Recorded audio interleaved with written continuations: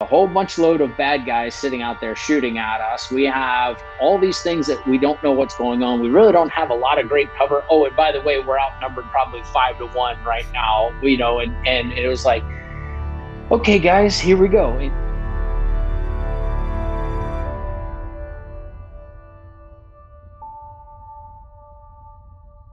Hey, Sean, welcome back to the show, man. This is a new format. It's the Protector Life now, and now we're just let's talk about the life, man. Let's talk about you. How you been? Everything's going well, and I appreciate having me back on. So thanks. Yeah, it's great to have you on, brother. One thing before we get going, let's get that 30,000 foot overview of your military career. Yeah, so for me, I'd always wanted to serve. So for me, I got to do a total of 10 years active, another 3 years in the reserves. So I spent 13 years as a SEAL officer. I got to do 5 deployments, 3 to Iraq, combat zone, and doing all that stuff there, and then 2 more to Africa. And I'd even say probably the Africa deployments were probably scarier than the Iraq deployments, just because you're out there by yourself basically. Don't have a lot of support, so it's definitely a different dynamic. But those are my last 2 deployments were Africa and supporting Africa and those. So got to see that world, and like I said, I got to do. For me, I got to do my really your like kind of pinnacle for a SEAL officer is doing a SEAL platoon and being an OIC of that platoon. And I ended up getting to do 2 of those back to back, kind of right at the end, and it was great. So got to keep a lot of the same guys and really just go with, again, guys that were previously like LPO level. They became my chief, and team leaders moved up, and it was just awesome experience. We're getting to do that for 13 years and then transitioning out. Really wanted to get you on the show, and the reason I wanted you to get that 30,000 foot overview of your careers, you have a ton of experience. And like you said, you've watched your troops move up. You've watched, you know what they need. You know what you need as a leader on the ground in multiple war zones. So that's why I wanted that overview. I want people to understand that Matbock isn't just some run in the mill. Hey, you know what? We're just gonna get some gear out there and make some money. It's run by people who have the experience. So let's just jump right into Matbock. What is it? Am I saying it right? Am I good to go? Yeah, so not to be confused with Matlock, which was a horrible TV show. Oh, come on, man. No, no. So Matbock, how it was developed was basically my business partner, Zach Steinbach.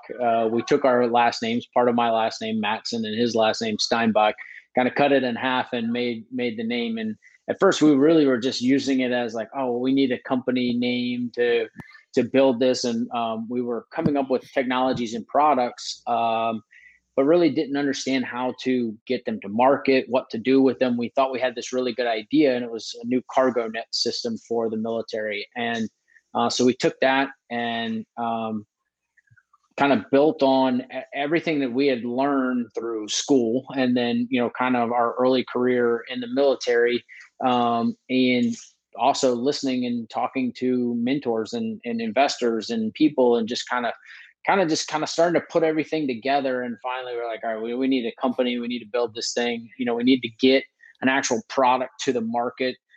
We see a need for it, and let's go build this company. So we started working on the idea back in 2006, but it wasn't until 2010 did we actually get we actually get the company established. And then that wasn't even until 2013 before we actually, I guess 2012, late 2012, before we actually, it was like December, before we actually got products onto the market. So, it took 6 years basically from inception to getting a product to market for us. But again, we were also full-time SEALs and just kind of doing this as a side hobby thing. But what we went from day one when Zach and I started this was, how do we create something that we can help other guys bring these innovative products? As we were looking around the platoon space, I mean, literally, you'd get a brand new piece of kit that the government probably spends, thousands, tens of thousands, hundreds of thousands of dollars to develop this over a course of 6, 8, 12 months or 2 years, 3 years, or whatever.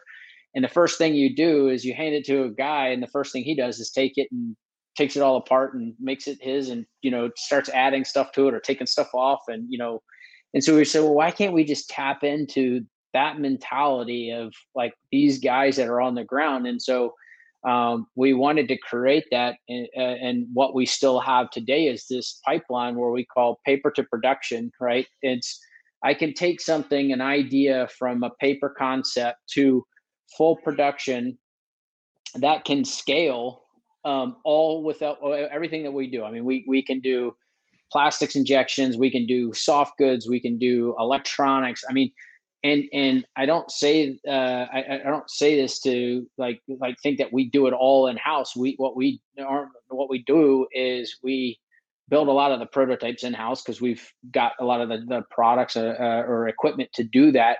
But then we go and contract manufacture those with other people here in the United States. So we find, for example, our carbon fiber work is all done in California with a company that makes racing sailboats. I'm pretty sure they understand how to make carbon fiber and make it really light, but also strong. And, I mean, they're working on boats that are millions of dollars when you're talking these, regatta racing, sailboats. And, we're asking them to make, small little tubes out of their carbon fiber. So we partner with these guys. They're our contract manufacturers. And, with them, we're their only product line that's even in the military space. So it's a completely new avenue for them to create another revenue stream, maybe outside of what their normal wheelhouse might be. No, that's absolutely that's amazing. That is. I didn't think about that because I just made a really good order from your company, the Rhodesian shell. I really want it, and they're like the drop time was a little bit longer than I expected. I'm still used to Amazon where it's like 72 hours, but we got to get back I to can the talk quality. I can talk to that. We unfortunately, with these products and what we've done, and it's a direct black eye on Zach and I. We were putting so much effort into getting products to market and so focused on innovation and everything. And we have a good team, and we really just let the reins go too far. And then we're like, hey guys, like, how far are we back? Like, I mean, we were just going and selling and making new stuff. And it was like, how far are we? And we kept hearing them like, hey guys, like, we need to slow down. Like, we've got a lot of backlog. And like, how far are we? And we were like, and then we actually put numbers to it. We're like, oh Yeah, gosh, but like, I got to cut you off there. Those you're not buying that Chinese piece of material that's made in a factory. Like you said before, you're getting the right people, do the right equipment to the right builds, the right everything. It's different than it was before. You know just as well as I do. I mean, I deployed back in the early 2000s, and we're just transitioning from post Cold War and getting new boots and everything else, and to have that gear now compared to then, but then keep maximizing, keep rebuilding your fighting position as an infantry officer like me would always yeah, say. yeah, And that's the thing is lead time may not be 72 hours. It may not be next day, but you're getting the right gear, the right time, and it's going to work. That's the thing. yeah. It's going to actually work. You're not going to have to keep buying something different.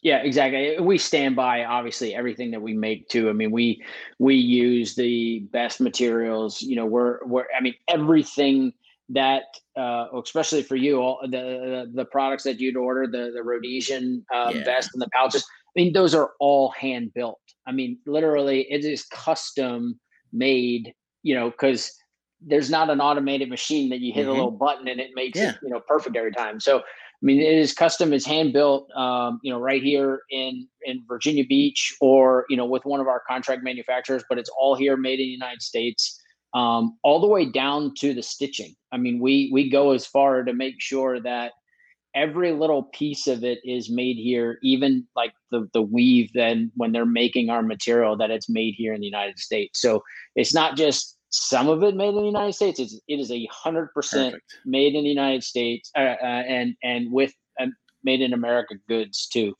So I like that you can go on your website too, and if you are a government agency or you're in a feds or anything like that, you can actually find the GSA and the NSNs and everything like that. Trying to find that for any other product is kind of tough out there, man. It's hard for us to find them, and we know they're there. And it's like, we spend one of our guys. I mean, that's basically his job, is to go through GSA to make sure that those links still work. And when you actually Mm-hmm. click on it, you're not just going to like a search page of a whole bunch of like items. It's actually going to the actual page there on GSA website. So appreciate that. That's good, because that is a lot of work to make sure that stays up. Uh, what is your favorite product? Your personal favorite thing you've put out? I'm not going to go all the way back. I'm going to say in the last year, what's your favorite product? Well, so my favorite product, I will have to say, is the lift system, and it's been around for years. But the reason that I love that one more than anything, one, it has a personal meaning to me, because I was coming off an op, actually, after we just carried a dude off of to a helicopter in a rug in part of a metal fence. And because at that time we were transitioning so much outside of um uh gosh, I can't think of the name of it, but basically unilateral. We were Hmm. transitioning so much out of the unilateral ops, and we were going to partner ops and all these other things like that. And our load plan continued to get just chopped and chopped and chopped and chopped. And now, we're on target with a few Americans and a whole bunch of Iraqis. And we got into a contact, and these guys just literally melted in front of our eyes, and we're just like, great. Well, we have a whole bunch load of bad guys sitting out there shooting at us. We have all these things that we don't know what's going on. We really don't have a lot of great cover. Oh, and by the way, we're outnumbered probably 5-1 right now. And it was like, okay, guys, here we go. And I talk about it and some other things that I've done, just, and talk about just being completely task saturated. I was a ground force commander, and I was calling in our medevac, working on, oh, sorry, I wasn't calling in the medevac. I was working on the guy. I was communicating to my team leaders who were trying to clear all the other unknown threats that are around us, because at this point we were patrolling into targets, so now we had to like hunker down. I'm working on the guy, and then I have probably 7 other tasks that I'm trying to do all at the same time while I'm trying to save this guy's life. And just anyway, we get on the helicopter, and I'm like, we carry these SSE bags with us, sensitive site Hmm. exploitation bags. And I know, some, you throw out an acronym and people are like, what is that? Like, so, but we'd carry these bags with us, and I was like, and in my head, I was just like, well, why can't we make that bag turn into a litter, right? Like, all it is a Yeah. simple zipper design. And I was like, I mean, take this right here. I mean, all you're doing is unzipping here and unzipping here, and as soon as you do, you unfold that bag. And so this just hit me as we're flying off of the target to go back to the base. And immediately I called Zach. I'm like, Zach, this is like, we need to put this on the market. Like, this needs to happen. And so then, like, we just started, like, he and I were on the phone and going back and forth over email. He was back in the States, and literally over the next couple of days, we created that entire system of, well, okay, there are already thousands of litters out there. How do we make ours better? And it was like, well, okay, let's make it an SSE bag in a litter. Okay, well, let's make it so it had poles, so you could put poles down it to make it a semi-rigid litter. Let's make those poles turn into a ladder. Those ladder poles turn into an end-to-end pole, so you could do urban climbing. Hmm. Oh, by the way, let's just and it was like, and then let's make a rigid one. And so we just literally created an entire system from that one product, the S lift, the first one. And in a matter of a couple of days, it ended up taking us a little bit of time to get it actually out to the market, just because it was just harder than just like, oh, let's do it all today. A lot of testing went involved in that, but that entire product uh, weighs less than one rigid stretcher. And when you look at the 8 or 9 products that entire system replaces, you end up saving the government. We end up saving the government money too. So, like, I just love it, because I know we're saving lives. I know that we have fundamentally changed people's thinking of it, because it's like you can carry the ladder poles, or you can carry the ladder. A medic can carry just the actual bed of the rigid litter, right? And free up a lot of extra space on his back and other things. And that 100 or 90% of the time you're going to use the ladder, and hopefully less than 10% of the time you're only using the litter when you go on these ops and stuff like that. Hopefully it's less than that. Hopefully it's like 1% of the time you're only you having to use the litter. So but you simply just pull the rungs off, slide the ladder poles into the litter, and now you've got a stretcher. And like I said, you've got this entire comprehensive system that saves money, saves weight, and saves lives. So we that's my favorite. I know it's a long-winded answer, but I mean that's my favorite product that we have, and we've you can see we've created a lot of cool things, but that's my favorite. No, and I'm glad you explained it that way, because that's where it's almost like the concept of the operation, and all of a sudden like, huh. In a real world, you remember it, and you're just like me. You're always pinging back and forth, and like, huh, how do I improve this? How do you improve this? And then you have it on market. And the good thing about that is it's life saving, but then you could also have other tactical applications to it. So you're not only looking at the military now, you're looking at the HRTs, the SWAT teams, the tactic teams, and everything else. It would be like, hey, you know what? This is great kit to have when we're going on anything. Even ski patrols. So I mean, absolutely. we've had ski patrol, high altitude, high rescue guys. Really just open our eyes to some of their needs to stuff, and what they have to do. And you're just like, gosh, okay, so that one, and it's like, oh, here's a part of it, and you might not need the latter part, or you might not need all these other pieces to it, but you've got that they can pick and kind of pick and play for which part actually makes most sense for them, or if it's two or three pieces of it. But at the end of the day, it all works together. And once you have the poles, you basically, once you have the poles, I mean, it will literally go anywhere with it. So That's perfect, man. That's perfect. Okay, bestseller. What's the bestseller you guys have right now? the Tarsier Eclipse, our night vision goggle accessory. Again, just something that you would think, like when you use them, everyone's like, because they're not like video games. Night vision goggles don't work like video games or like the movies and things like that. You put them on, and I know I'm telling you stuff you already know, but when you look at something up close, it's completely blurred out because you focus them out to distance because you want to engage a target out. So when you're trying to go reach for a door handle, or you're manipulating a jam in your gun, or putting up a charge for a breach, all these things that you forget about, and it's just so blurry in your night vision goggles. So we created a device that goes on the end of your goggle that and it creates that autofocus, Huh. and it works on a pinhole effect where as you close the aperture, it's basically just an aperture that opens and closes.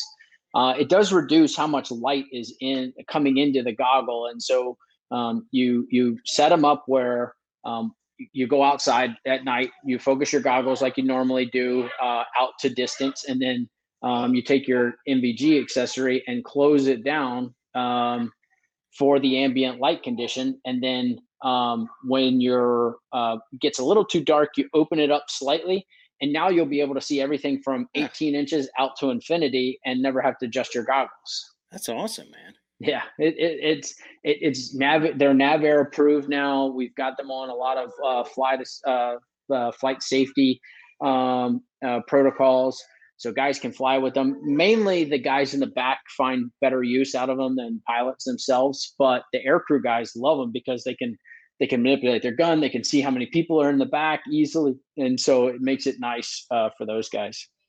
Perfect, man. Perfect. Well, Sean, I appreciate you taking the time to come on. They knew and improved the Protector Life. We're now in season 3, over 180 something shows now. So I It's really awesome. appreciate you coming on, man. Yeah, absolutely. Thanks for the time. Appreciate it. Thanks, man.